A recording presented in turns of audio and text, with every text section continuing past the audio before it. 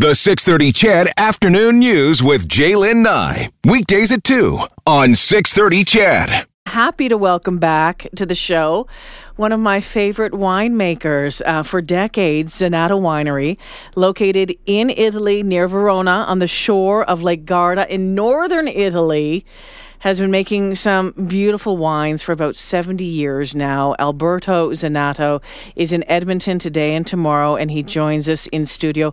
Alberto, welcome back. Thank you very much. It's a pleasure to be back. Oh, my goodness. And the weather has held out for you so far. There's no snow on the ground. No, fantastic. I like this weather. It's similar to Italy. Is it? So what in northern Italy, where your winery is, what is the weather like there?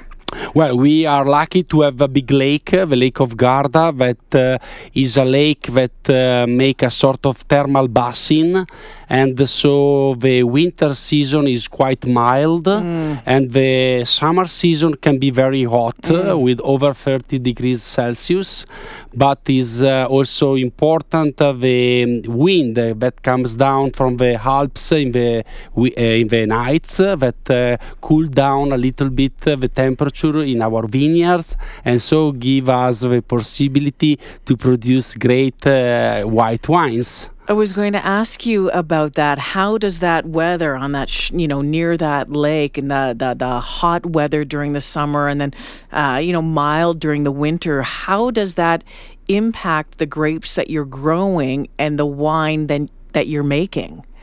This has a great impact, the microclimate and the soil. These two elements influence the quality of our grapes and our wines. In particular, the soil of the area of Lake Garda is rich of minerals left by the glacial times when the water retired in the lake and left this residual of minerals that are important for our minerality in the wines, and for the microclimate that helps to ripen the grapes slowly until the end of September, when they are fully ripened and healthy to be picked at the right moment to get out the best quality. The two, the grapes that you grow and the wines that you make, what are they? Well, we are focused at Zenato family in two key territories. In the south area of Lake Garda, we produce the white wine, and in particular Lugana. In Valpolicella, that is in the north-west of Verona area, we produce the big red wines as Amarone, as Ripassa, as Valpolicella. So these are the two key territories where my family has invested since 1960. Our family has started to grow wines in 1960. My father, Sergio, was the founder. And so for 70 years now, the family, you were born into this. Is this something that you wanted to do growing up, or was it something that you had to do because it's what your parents did? Well, I was born in a family where talking about wine, smelling wine was for me natural, part of my life. So when I was young and I finished school in the summertime, I wanted to stay with my father and I wanted to follow him in the cellar to see the winemaking, to taste the wine, or not taste, but just smell the wines at that age, or going with him in the vineyard to see the vines and the grape that were ripening, smell the smell of the countryside. It was something unique for me, and I enjoyed so much that I wanted to be part of a family business. Now, I think Italian wines have gone through a dramatic change over the years. I'm thinking, 30. Okay, and you kind of shrugged your shoulders. I'm thinking maybe it hasn't gone through a dramatic change. Maybe it's the knowledge in North America about Italian wines, because I'm thinking 20, 30 years ago, we're drinking a Valpolicella or a Chianti out of a wine that's got this, straw basket around the bottom. And then when we're done, we put a candle in it and burn it on the nightstick because we didn't have that sort of thing. For me, as I've learned more about Amarones and the repastas, and you learn about the depth in the flavors, it's for me changed a lot. There have been a revolution in Italy from the 80s, 90s to nowadays. I remember when I was young that my father was producing wine in Damigiana in 1.5 liter bottles or in fiasco, as you were describing a few minutes ago. So it's totally changed. Nowadays in Italy we prefer to drink less wine, but wines of great quality.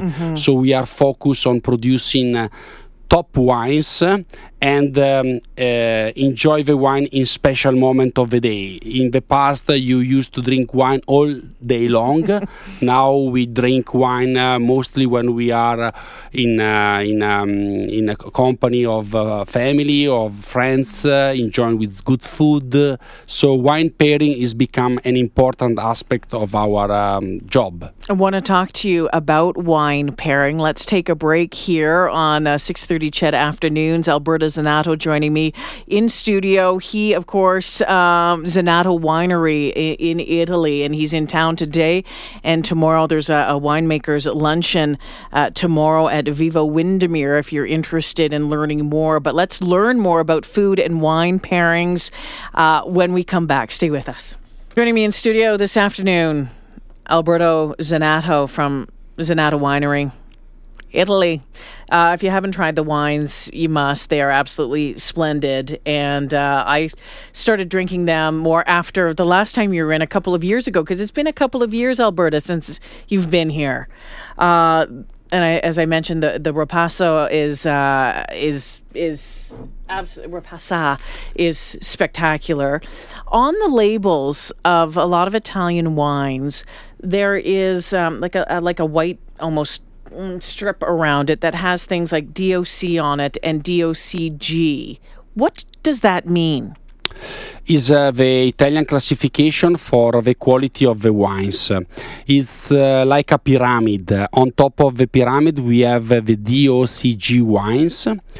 Below the DOCG we have DOC. Below we have the IGT, and at the bottom of the pyramid we have the table wines.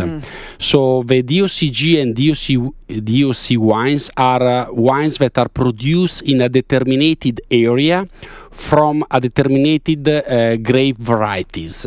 So you cannot produce this wine outside of this limited area. So it's a specific area that give us this product with this classification. IGT is a larger area. It can be a province or it can be a region with determined grape varieties. Instead, when we talk about table wine, it's generic. We can use every kind of grapes from every part of Italy. You put it in a bucket and a scoop, and you can pour it out, and you're happy and good to go.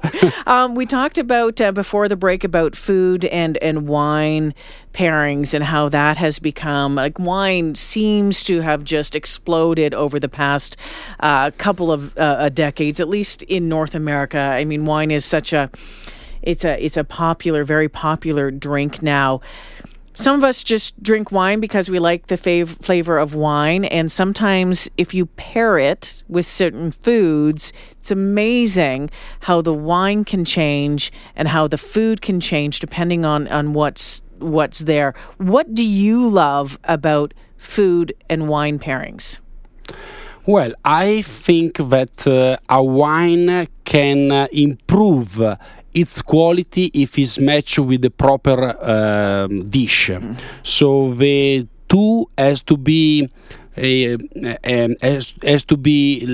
put together in a proper way. So the chef, before preparing a dish, has to know which wine you are going to offer for matching the food. So when I do winemaker dinners, and I'm doing a lot in these days here in Canada, the chef usually tastes my wine, before preparing the pairing with the food, so he can understand the characteristic of my wine in order to match in the best possible way the food with the wine. And the pairing is perfect because give us the opportunity to enjoy better the food with the wine. Alberto, how do you learn more about wine and food pairings? Is it going to school? Is it just tasting and eating more?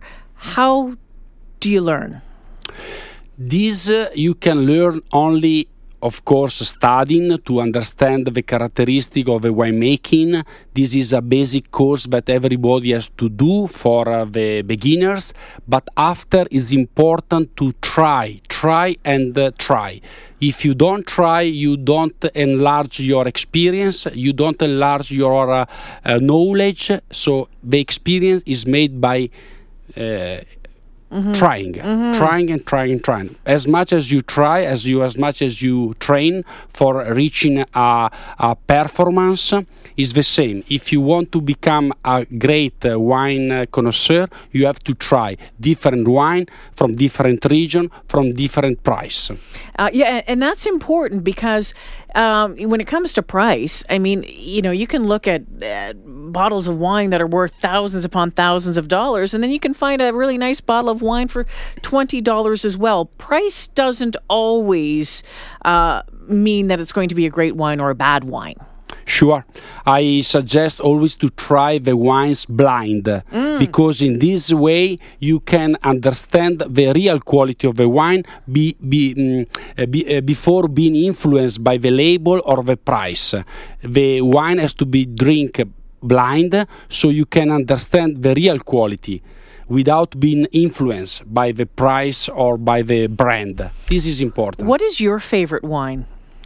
Well, this is a question that is difficult to answer because it's like I ask you, which is your favorite child?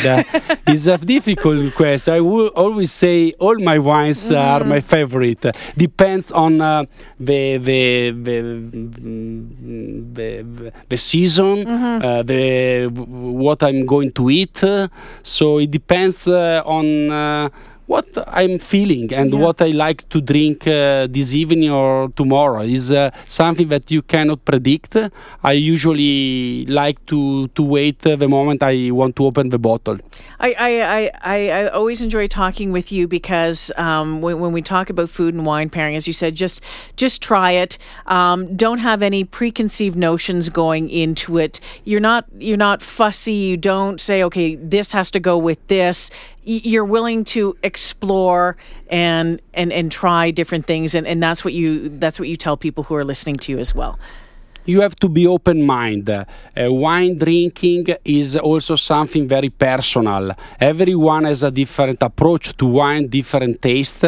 So for me, it's important to be very open-minded, to approach wine in a very easygoing way, because wine is something that is not too sophisticated, but you have to enjoy it. First of all, you like it or you don't like it, but at the end, you can improve your knowledge by tasting and tasting. Alberto Zenato joining me in studio this afternoon. If you want to go to the luncheon tomorrow, it is at Vivo Windermere on the south side at 12 noon. Just give them a call over at Vivo Windermere. There's also a charity silent auction for the Lois Hole Women's Hospital Foundation. Alberto, so nice to see you again. Thank you for joining me. It was a great pleasure. Thank you for inviting me.